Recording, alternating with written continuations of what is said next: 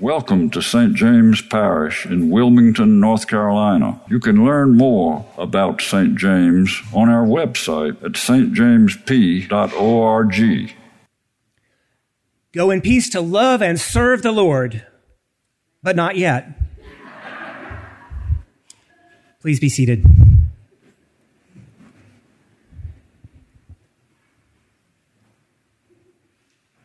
Good morning. Yes, the beginning of my sermon today is the end. Those very last words spoken by the officiant at the end of our service. Go in peace to love and serve the Lord. Last words are pretty important, you know. If I ask you to consider the last words you might offer to your loved ones, I'm sure you would think about that for a long time. Today we are encouraged to remember the value of last words. Our gospel reading this morning is the very last 4 verses of the very last chapter of the Gospel of Matthew.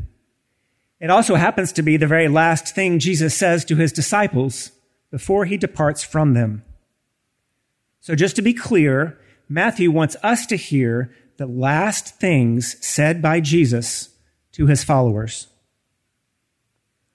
All authority in heaven and on earth has been given to me, Jesus says. Go therefore and make disciples of all nations, baptizing them in the name of the Father and of the Son and of the Holy Spirit, and teaching them to obey everything I have commanded you.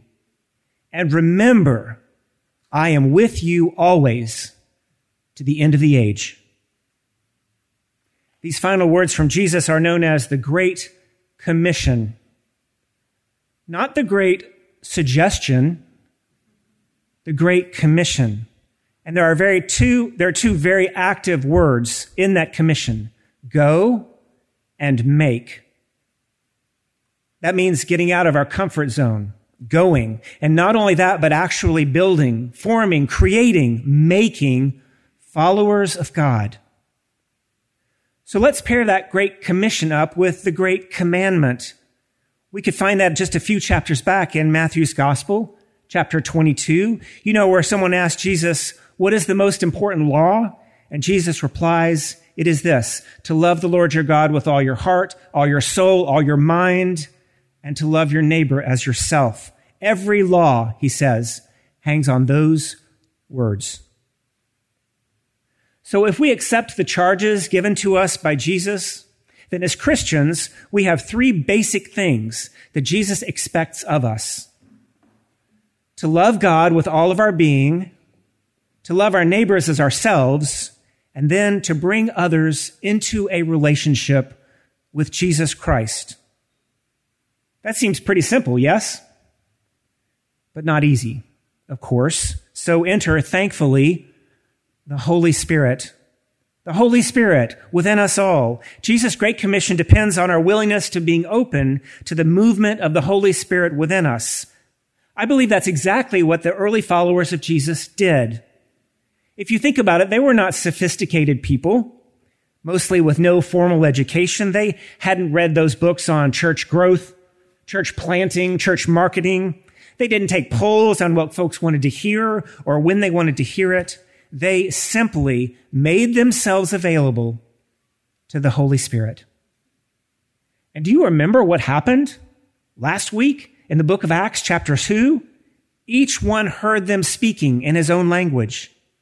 What happened on the day of Pentecost was that a bunch of people from all over, all speaking different languages, all coming from different cultures, heard the gospel in their own language. The good news of the saving love of Jesus Christ was communicated to them, and it was clear. The Holy Spirit did that through them because they were simply willing to be witnesses. So the wonderful and the unavoidable truth is that as Christians, we are called to love and then to bear witness, to testify to the hope that is within us, to tell people about Jesus, to make disciples. Now, this may sound a little bit scary at times, but take heart and listen closely. By the grace of God, we are able. we are able, because we don't do this of our own power. With the Holy Spirit, we live with the power of God within us, working through us, flowing from us, His way. God makes His way through us, and we're never alone. Jesus said it Himself, I'm with you always, even to the end of the age. Not to the end of lunch, not to the end of our workday or our careers, not even to the end of our lives here on this earth. Jesus says, I will always be with you. So Jesus is always with us, helping us, empowering us through the Holy Spirit to share the good news with the way we work, the way we play and live our lives, our words, our actions, our thoughts. I know He is.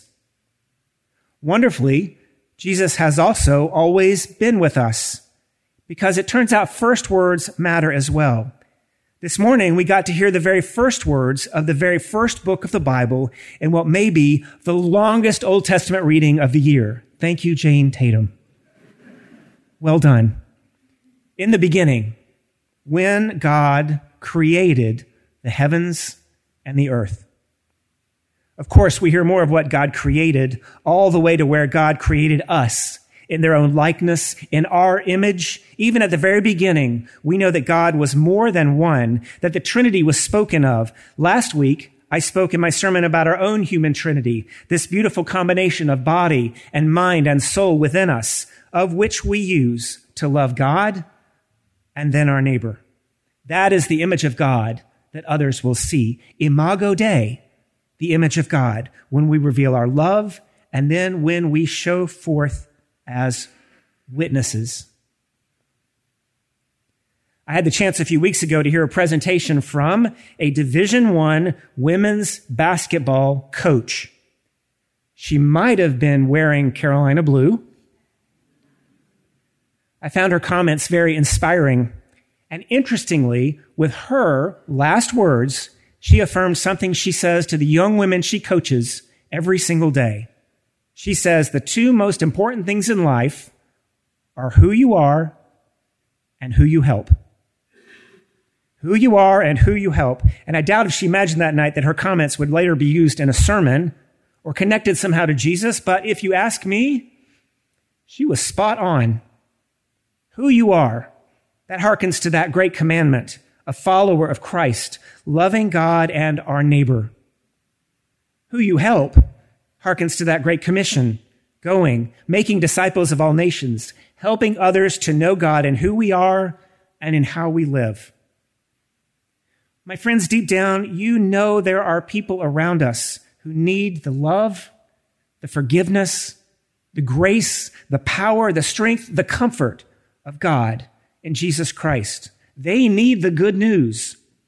So today, Jesus calls on us, on you, on me, just as He did with those early followers 2,000 years ago, to boldly share that news with our words, with our actions, with our very being, and then to remember that Jesus is and always will be with us. Let us pray. Dear Lord, thank you for your abiding presence wherever we go, even to the end of the age. We would set our hearts and affections solely on you, trusting that we have the courage to go in peace from this place, to love you and to serve you. So let our love be sincere and our service be fearless in you, O Lord. Amen.